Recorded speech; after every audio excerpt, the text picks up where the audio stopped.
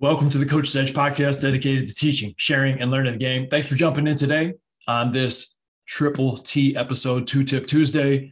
And as we get ready for our summer camp tour, our run of basketball camps where we run solid from June 6th all the way through the first week of August, running basketball camps in different locations for different basketball programs, open camps where anybody can come from any school, any state. You know, we have kids that travel from out of state to come to our camps. It's awesome. It really is awesome. I'm fired up about it. And on this two-tip episode, I wanted to share why I still believe and while I still teach 1-on-0. And I know a lot of people do this, right? I know a lot of basketball development and training, those people do it, but there's also the whole other side of it from the coaching side where it's becoming more and more common not to teach anything 1-on-0. And so I just want to explain a little bit of my stance on that, of why I still believe in 1-on-0, and then talk in part 2 of this episode on triggers, timing, and how we can we should emphasize that more as we get into a summer basketball gameplay, especially. So 2 different topics in this specific episode. But why do I still truly believe in 1-on-0? And I'm going to give you 3 good reasons why. But the number one reason, especially in the summertime, especially out of season, and I'll never forget just how many times my JV basketball coach, Aaron Fernald, would always say, Stevie, he'd call me Stevie, players are made in the summer. Players are made in the summertime, right? He would always say that to me. And he's right. He's right with the point that if you really want to be good at anything, you have to put in time when other people are not putting in time. You have to put in time when there is no one else around to even put time in with. And that means doing things 1-on-0. Again, I've said it before in different episodes. I grew up on a dirt road in the rural Thumb of area of Michigan where there was my parents' property surrounded by a field on these 3 sides. We had a dirt road, and on the other side was a woods and a field. Who was I going to play with? I'm 5.5 years older than my next closest brother, right? So he was just getting in the way, right? And I played some against my dad, but my dad had a job. He's at work. So in the summertime, you get up, you go outside and you play basketball on your own. And guess what? You do that every single day. You can get really good at playing basketball, right?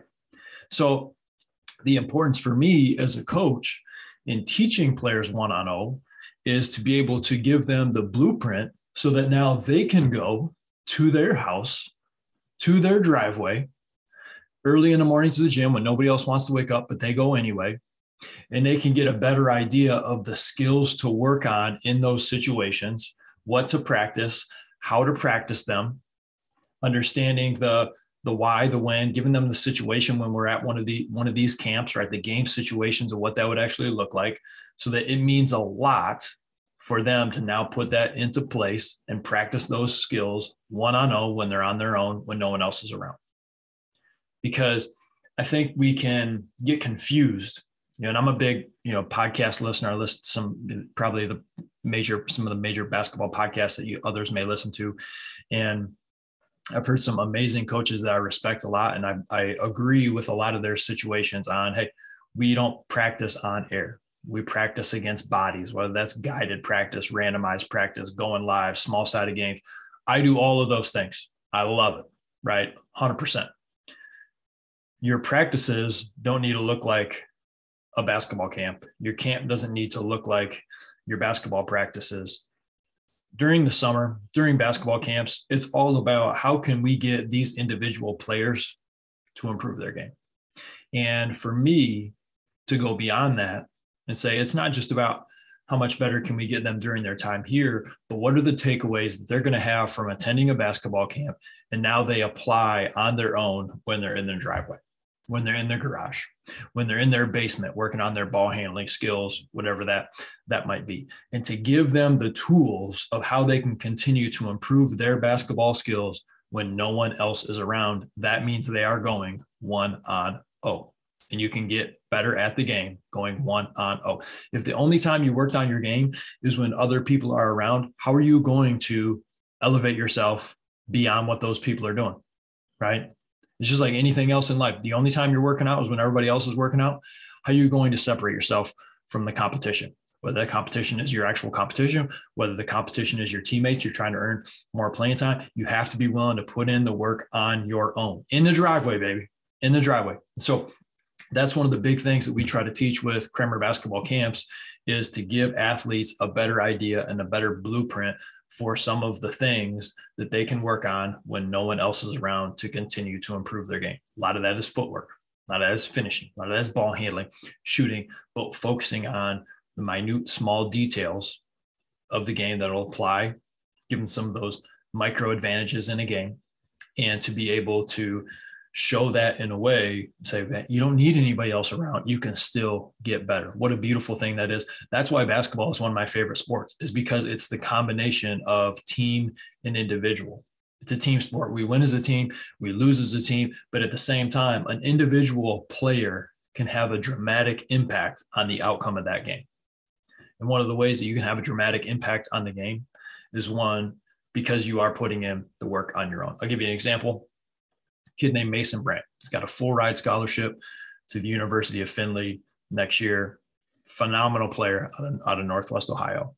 He puts in so much time on his own, working on his shot, working on his handle, working on his finishing. Guess what? It's paid off, right? He was an elite high school player. He's going to have a successful college basketball career. He's got his college paid for. He would not be that player if he wasn't willing to get in the gym, shoot hoops in his driveway when no one else is around, right? You make yourself into a successful player. He's done it, but you have to be willing to go 1-on-0. Now, one of the other reasons that I think 1-on-0 is really effective is when you're trying to break down something brand new for a player, right? Especially for a young athlete who doesn't know, right? Think of even a first grader, a third grader, someone who doesn't know what a good hand position on the basketball is, or what a stance looks like, or how to dribble the basketball yet, right? You throw a defender in there, they're going to block their shot every time. They're going to steal the basketball every time, because at a young age, it's easier to play defense than it is to play offense, right? Because offense is so much more skill. So to be able to take that defender out and teach a player how to make a layup, shoot it off the backboard, how to dribble the basketball up and down without somebody stealing it from you every single time, allows us to be able to teach how you can do a specific skill or perform a specific skill, right? And we can get a lot of growth and improvement in there. And then, we start to add in the defensive players. It's just like at our basketball camps, just because we're teaching them 1-on-0 drills and we're going 1-on-0, are we not doing guided practice? Yes, we're doing that. Are we going live 1-on-1? Yes. Are we going small sided games? Yes. Are we going 3-on-3? Absolutely. We're doing all of it, right? We're doing all of it. But I think that there's extreme value in being able to use layers, use progressions, being able to build up in different situations. And sometimes that also means being able to break down. I mean, there's times where we'll run camp and we'll have kids in a game situation.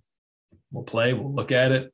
Okay, hey, let's peel some things back. Let's take the defense out for a little bit, right? And let's just walk through what this specific move or what this drive and kick or this lift out of the corner might look like. All right, you see that? You feel that? You see how that would be beneficial in the game? Okay, let's go back, put it in a game situation. We'll try to get that done again. So there's huge benefits from going without defense or going against the air when you're trying to implement something that a lot of times is brand new for certain players. But it even has benefits for the advanced player. Say, why the advanced player? They're already really good, right? Should we just go live right away? Yeah, you can start to add the body and the guided practice and some of the random and the decision-making skills to it faster. But even for the advanced player, I've noticed that the high-level players really great at visualizing the game.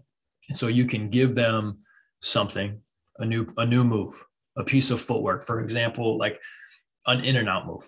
We're working on this with a former college player.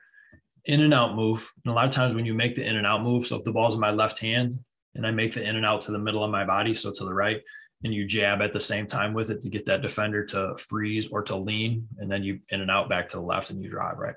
So we were working on making this in and out move but then hesitating. So you make the in and out move, ball comes back to the left, and then jabbing to the right, right? So now there's misdirection. Ball went one way, came back out, body jabbed another way. And so now you really put the defensive player in a decision-making position, because are they going to follow the in and out back to the left, or are they going to fake and go with the body that just fake to the right? And we time these at different points, right? So a lot of misdirection with the body and the ball here. And so we broke down with him 1-on-0, right? We showed him the move, visualizing, breaking down the situation in the games. You're coming down in transition. Here it is. We're in and out. And then we're going to hesitate with a jab opposite. And then you can go. Defender bites on it, cross. All right. Makes sense. I can see in his mind visualizing. All right, let me walk through this real quick. Went about half speed going through, half speed. Okay, let's pick it up a little bit, about 75% speed, in and out, jab opposite, in and out, jab opposite, in and out, jab opposite. Okay, now let's go full speed. All right, so now we're going full speed. Okay, now throw the body in there. Okay, now let's make you, put you in a decision-making position. You're going to make that move. If I stay with the ball, you cross, right? If I stay with the body, you push it through and go, right?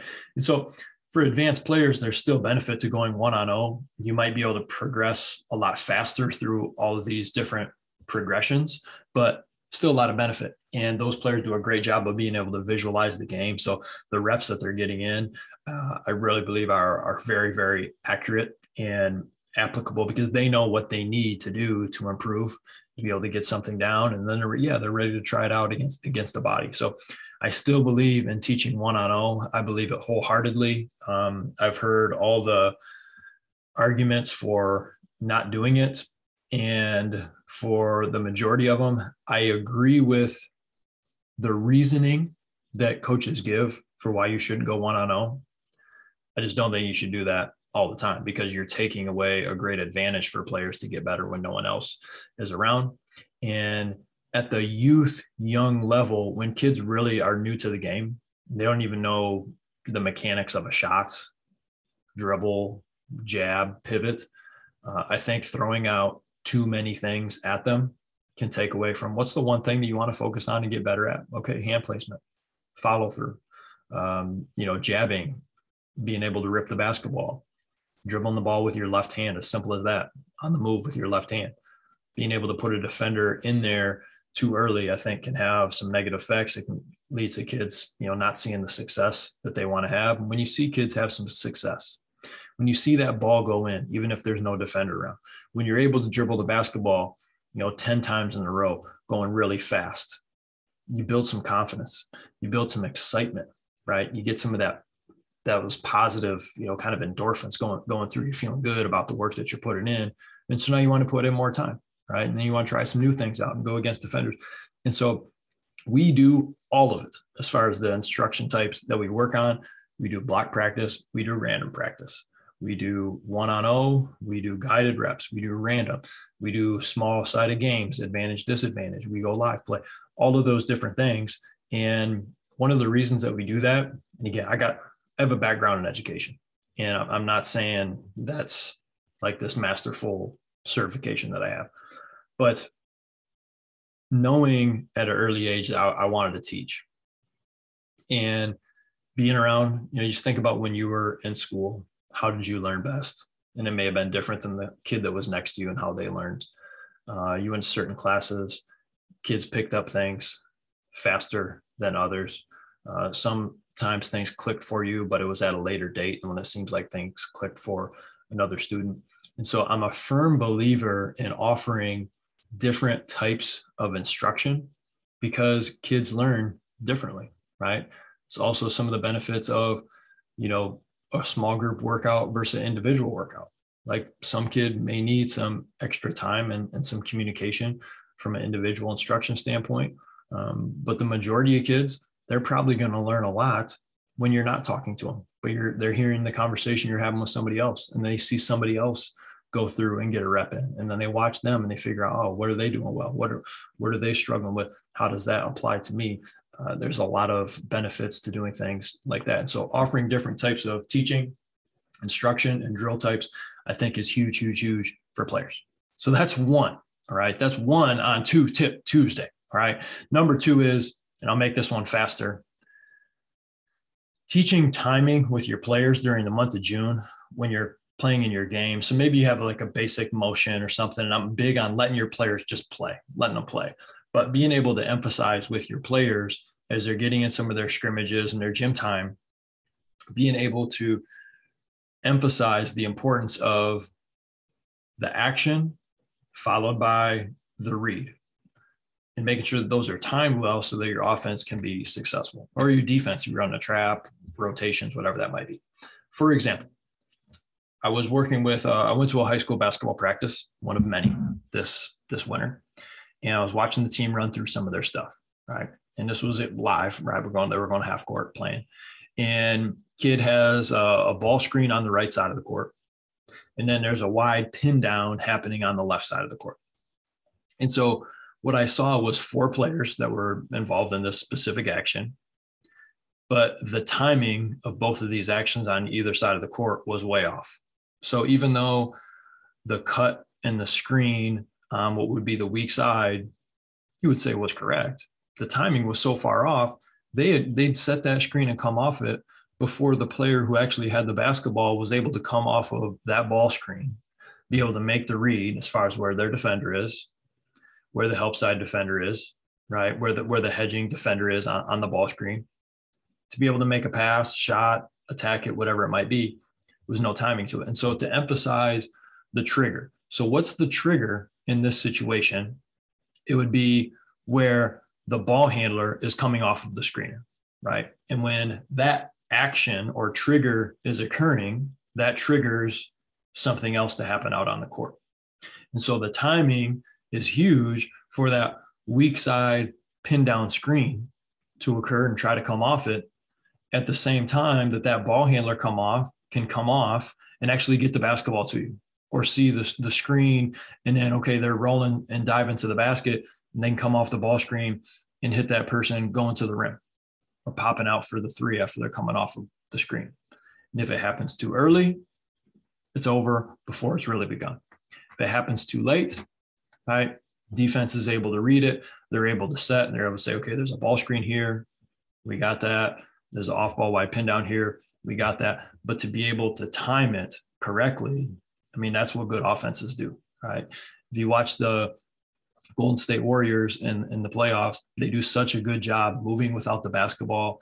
The timing is really, really good as far as the strong side and the weak side of when some of the triggers take place with the basketball, timed up with when is that off ball action going to take place, whether, it's players even switching spots on the weak side and the corner and the wing, whether there's a screening action and into a cut or a slip, popping back out to the 3, whatever that might be. We need to make sure that we do a better job of not just teaching our players what are the locations and the spots and the actions that we want to have, but to time it up with the trigger. Where's the basketball, right? If it's a DHO, when that DHO happens, boom, that should trigger the defense to have to pay attention to the ball, an action and a decision that are taking place. And that's when, boom, we also have an action going on the weak side, so that the defense is really in a tough spot. Offensive player coming off the handoff, you need to make a good decision on whether to drive it, whether to pull it, whether to kick it, who to get the basketball to, because they're able to read their defender, the screener's defender, that help side defender in rotation, and then make the play. And if you don't emphasize that, your kids may be working really, really hard and they're trying to do the right thing, but without the timing piece of it, we're really, really going to struggle. So make sure that you're emphasizing that as you get into your summer basketball and your decisions. That could make the world of difference in your offensive execution. So that's your Triple T for Tip Tuesday. Why I still believe in teaching 1-on-0 and making sure that your players are using the triggers, timing correctly to make your offense more successful. Thank you for listening. We appreciate you guys. If there's anything we can do for you, let me know. As always, get after today.